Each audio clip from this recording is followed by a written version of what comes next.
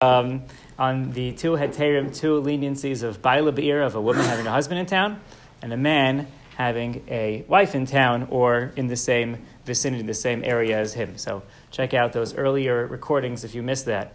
One thing that's interesting to note, there are a lot of details to cover, but one thing I want to mention is that in the general scheme of Hilchos Yichud, as we mentioned early on, that it's permissible to have one woman alone in seclusion with two men, not one man with two women, but one woman with two men. Now, that rule means that you have seclusion with one man, and there's another man there, the second person, acts as a shomer, as a guard, as a chaperone of sorts.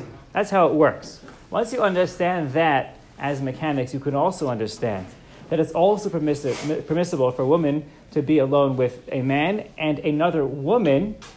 Remember we said one man and two women doesn't work. But if that second woman, one of the two women, has Baila Be'ir, if her husband is in town, then she's protected in that sense. And she's not subject to the prohibition of Yichud. And therefore, she becomes a shomer. She could be transformed into a shomer. It's very interesting how these mechanics work. So that's a very important thing to note, is that it's true that you have one man and two women is forbidden with regards to Yichud, but if one of those women has Baila Be'ir, if one of those women has a husband who is in the city, who knows where she is, and she's at home or whatever it is, so then that will save the whole situation of Yichud. It's a very common scenario, and one to keep in mind whenever going through the calculations of what is appropriate and not appropriate. Let me end with, since it's Erev Shabbos, I'll end with a vort, an idea on the Parsha that's connected to this. We're learning about laws. A lot of different countries, a lot of different nations and governments have laws of appropriate conduct. Businesses have laws of appropriate conduct. And Yichud is also laws of appropriate conduct, but it's a bit different.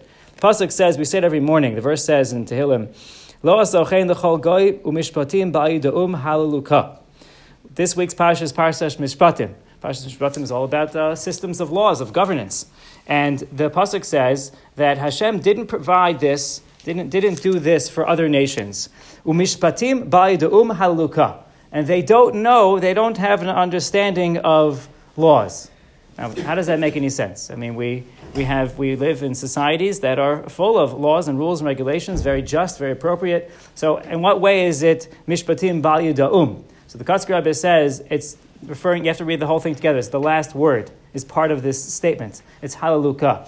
The laws, secular laws, laws of governance in the general world are very important in the society's ability to function. However, it's Torah laws, even ones that are logical, but it's laws that are found and rooted in the Torah that lead us to knowledge of Him, halaluka, that lead us to praising Hashem. So there's a spiritual and religious quality and a quality of connection to Hashem, even in the laws that seem to be just logical. Have a wonderful Shabbos.